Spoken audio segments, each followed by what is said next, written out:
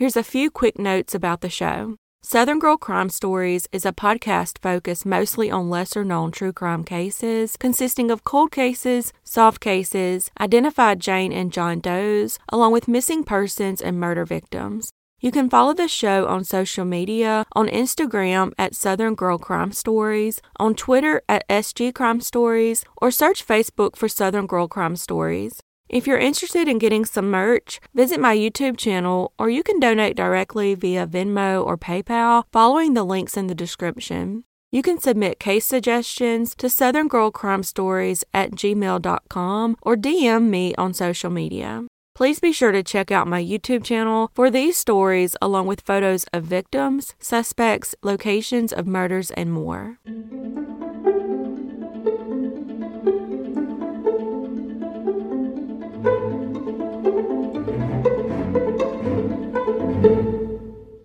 Kirsten Brueggemann was born to Lisa and Rex Brueggemann. At the age of 26, she was living with her parents in Indianapolis, Indiana, and had a son.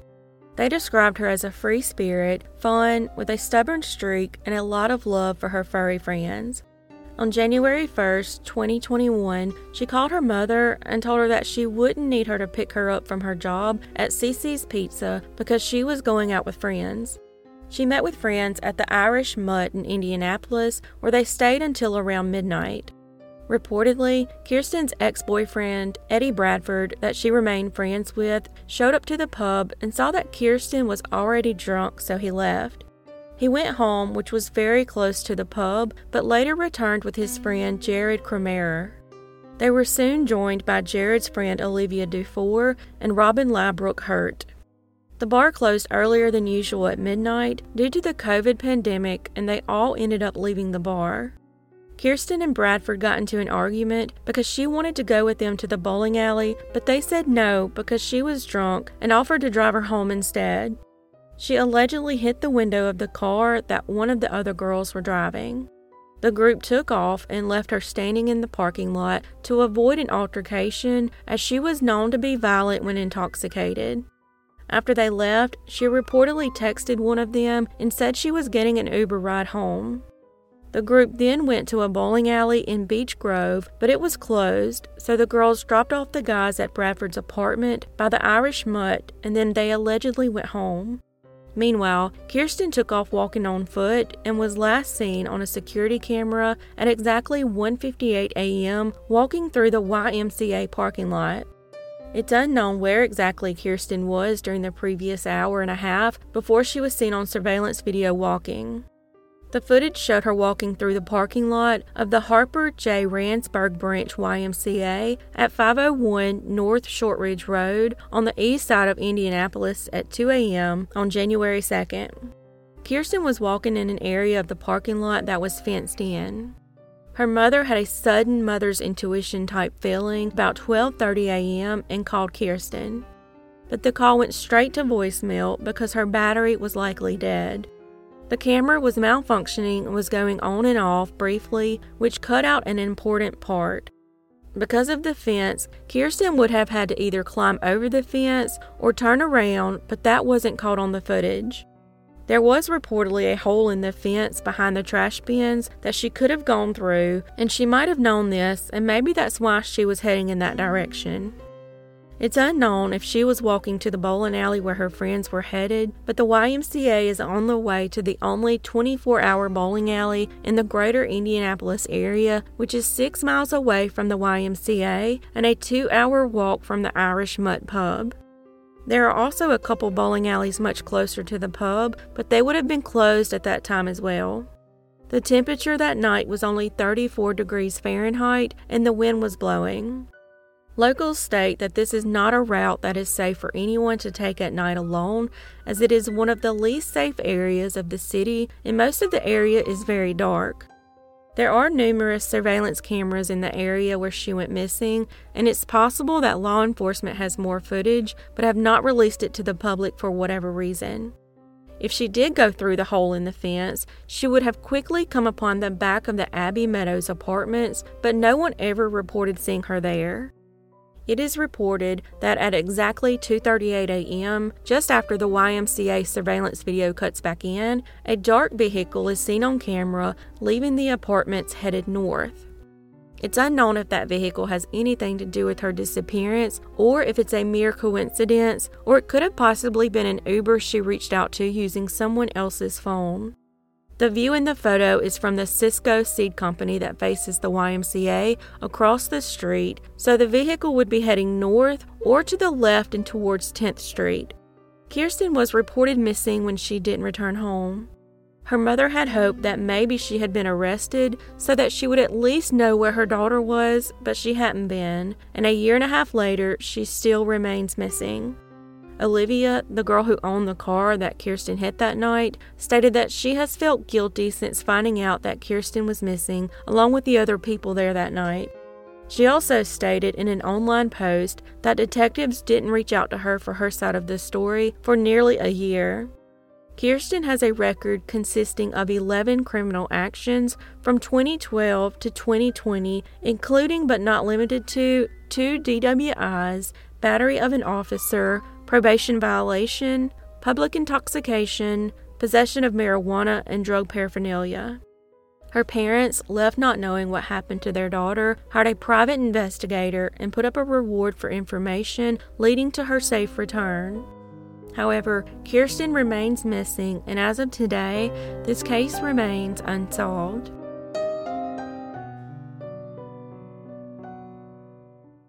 Christiana Marie Jackson was born April 22, 2005 to parents John and Kimmy Jackson. She was described as very lively and always smiling and proud to be a big sister. At the age of 7, she lived in Elkhart, Indiana with her family that was described as a happy and normal one. Her father was working a factory job while her mother was a hairstylist. She attended Mary Daly Elementary School and was known as the little girl that loved to read, dance, and swim. On August 17, 2012, Christiana and her mom went to the local Memorial High School's football game while John stayed home with their 7-month-old son. The girls returned home about 10:30 p.m. from the game, and as they were making their way on the porch, they were suddenly approached by 2, possibly 3 armed gunmen. Christiana's father, John, who had been at home, ran to them on the front steps of their home when he heard the screaming. When John opened the front door, he grabbed Christiana, who was closer to the porch than his wife, Kimmy. After grabbing her, he ran back toward the front door, all while the men were firing at them. John was shot multiple times as he was trying to protect his family. Once back inside the house, John saw that his baby girl, Christiana, was also shot.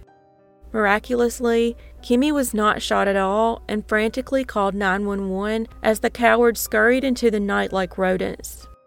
Shortly after Christiana arrived at the hospital, doctors performed emergency brain surgery in an attempt to save her life. She survived the surgery, but her prognosis was not good. John survived the attack, but sadly, Christiana remained on life support for 2 days before eventually passing away. Her parents made the decision to donate her organs as a way of ensuring that something positive would result from the terrible tragedy. Detectives were sent to the hospital to interview both parents, but neither John nor Kimmy had any idea who the gunmen had been, nor why they had been targeted. The men who attacked them had been wearing masks, making it impossible for the victims to describe what they looked like, but they didn't believe it had been anyone they knew or would recognize. It's unknown if the men were planning a home invasion, not knowing John was home, and panicked and began shooting once they saw John, or if they were there to purposely kill someone. Detectives won't reveal many new details about the case, including a motive or whether they have any persons of interest or suspects, but they do say they need information from the people who know what happened and say they know the killers are out there. Kimmy and John are also hoping that someone will come forward with answers so they can get justice for their little girl that would be 17 years old this year. However, as of June 2022, this case remains unsolved.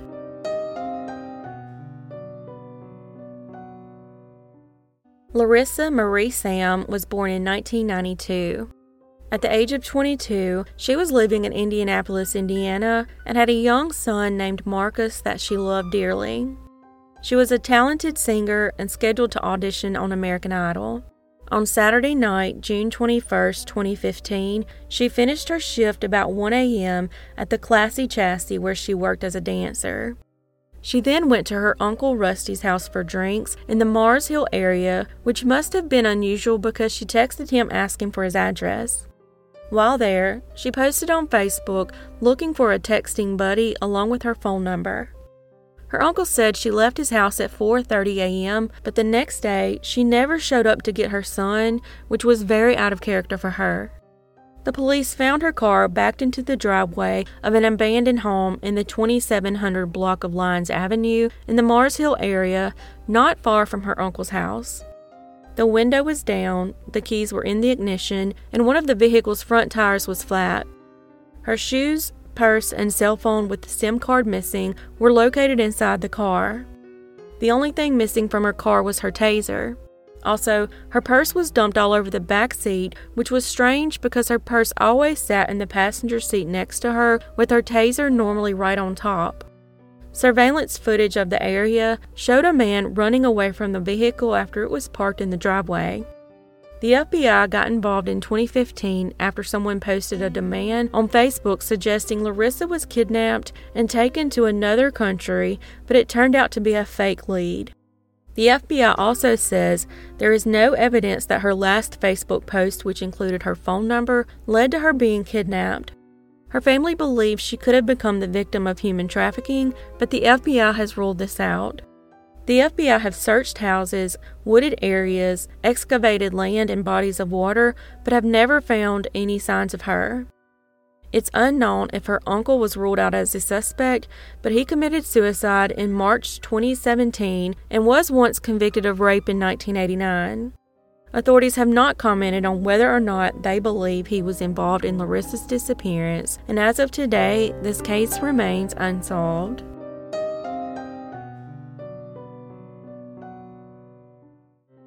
15-year-old Michael Gregory Walters II was born July 30, 2003, in Indianapolis, Indiana, to parents Jessica Monday and Michael Walters. He attended Emmerich Manual High School and was described as loyal, with a passion for music, and loved rapping and writing lyrics.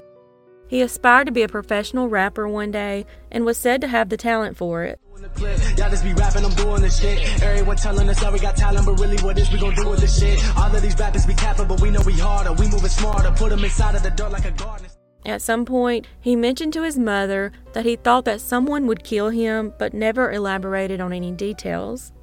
On June 25, 2019, his premonitions would come true, and tragedy would strike in the home he shared with his family at 1738 South Talbot Street in Indianapolis. While Mikey was in his bedroom playing video games with a friend, he was struck by gunshots that came through his bedroom window. Sadly, he would pass away the next day, but was able to save the lives of 8 other people through the generous gift of organ donation. Neighbors reported seeing 4 young people outside of the Walters family home right before the gunshots were heard. However, this was not the first time that Mikey was shot. While the details are slim, 6 months earlier, he was shot while on FaceTime and survived.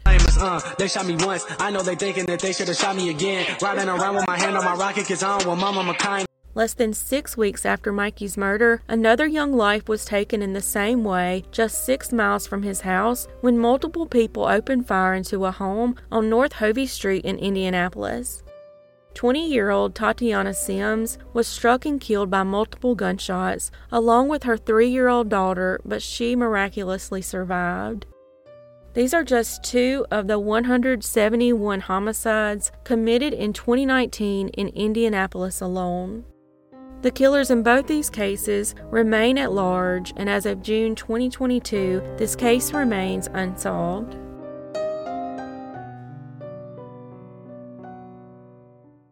On April 16, 2022, a mushroom hunter stumbled upon a strange item in a rural part of eastern Washington County in New Pekin, Indiana. The item turned out to be a hard suitcase with the distinctive Las Vegas design on its front and back that someone had dumped near I-65, just 25 miles north of Louisville. It was located approximately 80 feet off the roadway near the 7,000 block of East Holder Road in a heavily wooded area. Found inside was the small body of a young boy. The mushroom hunter immediately called 911, and the Washington County Sheriff's Department responded along with detectives with the Indiana State Police to investigate. The boy was described as a young African-American male, approximately 5 years old, with a small build and short haircut, and it appeared he had died sometime in the previous week. 2 days after the discovery, a toll-free tip line was established, and investigators received hundreds of calls from the public. Unfortunately, none of those calls led to the boy's identification, and many of the calls were related to information of children already documented as missing. Many of the calls were to suggest that the body belonged to missing 4-year-old Cody Bigsby. Little Cody went missing in January 2022 in Hampton, Virginia, but he was ruled out. State police said that the boy's description hasn't matched that of any Indiana children reported missing. On May 27, 2022, about 5 weeks after the discovery, official autopsy and toxicology reports were released. The report attributes the child's death to electrolyte imbalance. The report also states the imbalance was likely from a viral gastroenteritis and says the blood toxicology was negative. The report further states there was an absence of significant traumatic injuries, advising there was no anatomical cause of death. After the autopsy results were released, detectives also stated they have no evidence which leads them to believe that the child was alive when placed into the suitcase, and that the child was clothed and clean. Although the autopsy report states the child is of unknown age, investigators still believe the boy was approximately 5 years old at the time of his death. Some theorize that someone attempted to smuggle him in that suitcase from point A to point B and he died in transport. That person could have panicked and tossed it into the wooded area. Investigators continue to utilize a variety of investigative techniques and have worked with several outside agencies during this investigation. They are not ruling out the possibility that the child could be from out of state or even out of the country. For reasons unknown, a sketch of the boy has yet to be released, and as of today, this case remains unsolved.